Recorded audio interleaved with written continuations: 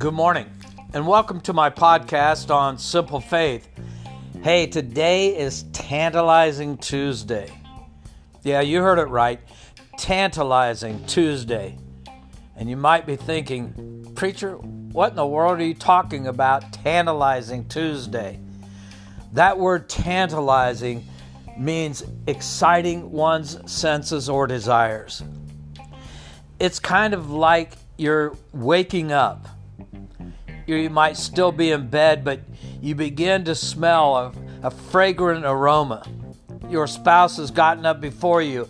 They put the coffee on, and the smell of the coffee is beginning to entice you as you look forward to that first cup.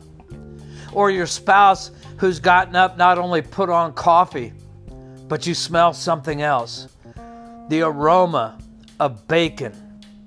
You imagine in your mind it sizzling in the pan, and you love bacon, so you can't wait to eat, to get up and to taste that bacon and be satisfied. The Word of God works in that same fashion. The Word of God ought to excite our senses, and it ought to stimulate our desires. When we wake up, and when we look forward to opening the Word of God, it ought to motivate us. It ought to excite us. It ought to cause us to desire to see, what does God have for me today? What is His Word? I know I'm going to hear from the preacher about what he thinks of a section of Scripture. But how is that going to apply to me? And when you realize that God is going to apply it to your life personally, it ought to excite you. And so this morning, I want to go back into the book of Acts, and I want to pick up in Acts chapter 6, beginning at the 6th verse. And it talks about a man by the name of Stephen. Now, let me give you a little background as to what's going on. Prior to this, there were some people who had approached the apostles, and it seemed like in the distribution of all things, in the sharing of common things, in the sharing of food and everything, that there were certain widows that were being neglected or overlooked. And so some people had come to complain about it, and the apostles said to them, hey, listen, it's not desirous that we should leave the Word of God and serve tables. However, we recognize that what you're saying is a problem and that it needs to be taken care of. So here's what we want you to do. Go out and find 7 men of good reputation who are full of the Holy Spirit, and let's appoint them over this business so that no one's neglected, and so that we ourselves can continue to preach and to pray. And so this seemed to please the people. And it says that they chose Stephen, a man full of faith and the Holy Spirit. And then there were 6 others, and the disciples prayed over them. They laid hands over them. And as a result, it says the word of God spread, and the number of the disciples multiplied greatly in Jerusalem, and a great many of the priests were obedient to the faith. Now, as we pick up in verse 8, it says, and Stephen, the one that was full of the Spirit and full of wisdom and faith, it says, and Stephen, full of faith and power, did great wonders and signs among the people.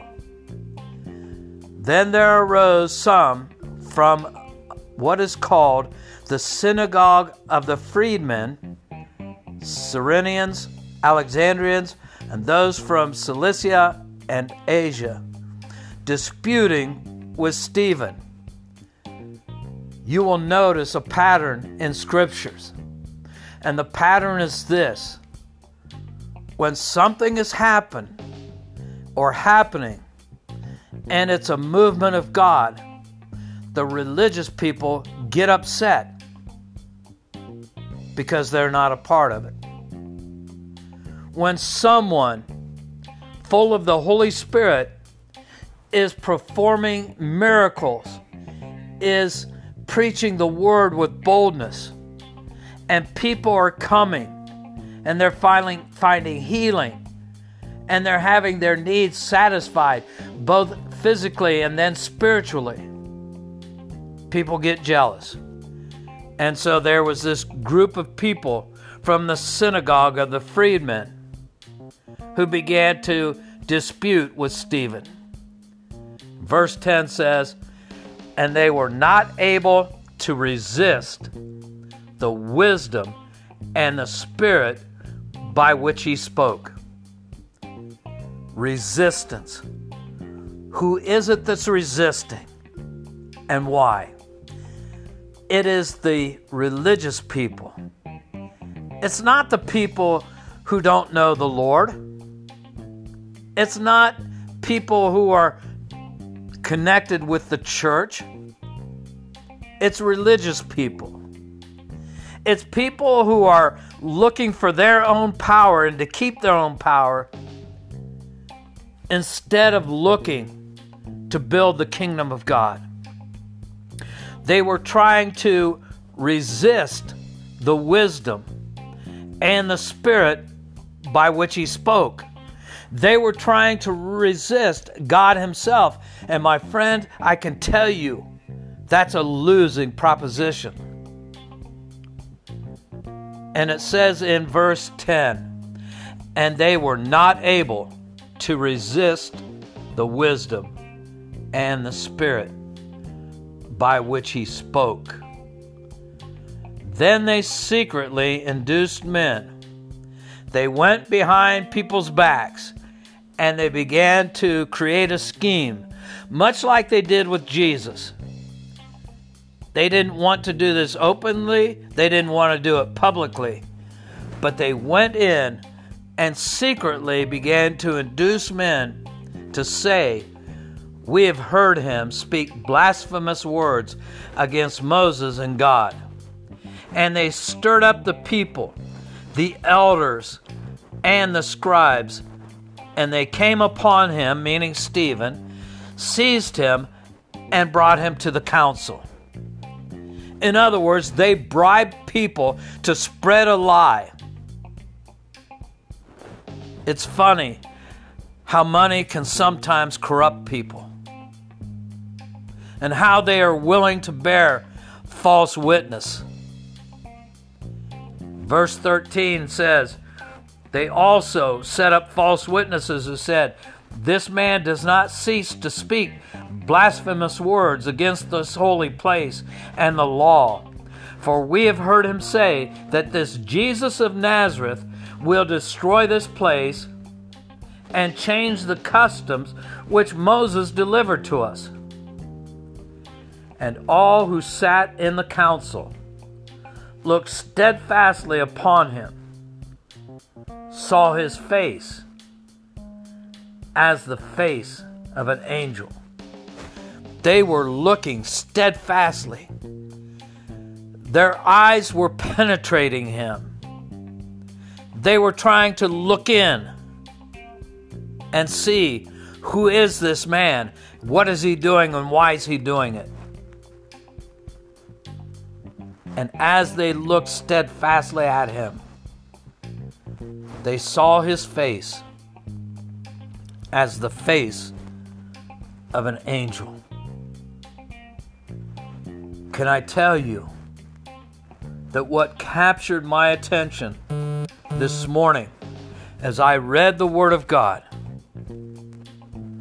was that people were trying to resist the truth. But not only that, they were trying to resist the Spirit, meaning God, who was speaking through him. In our lives, there are going to be people who oppose what we do. Yet, as the Scripture tells us here, and they may even plot against us, but the Scripture is very clear. Their false witness will not hold up to the truth of God.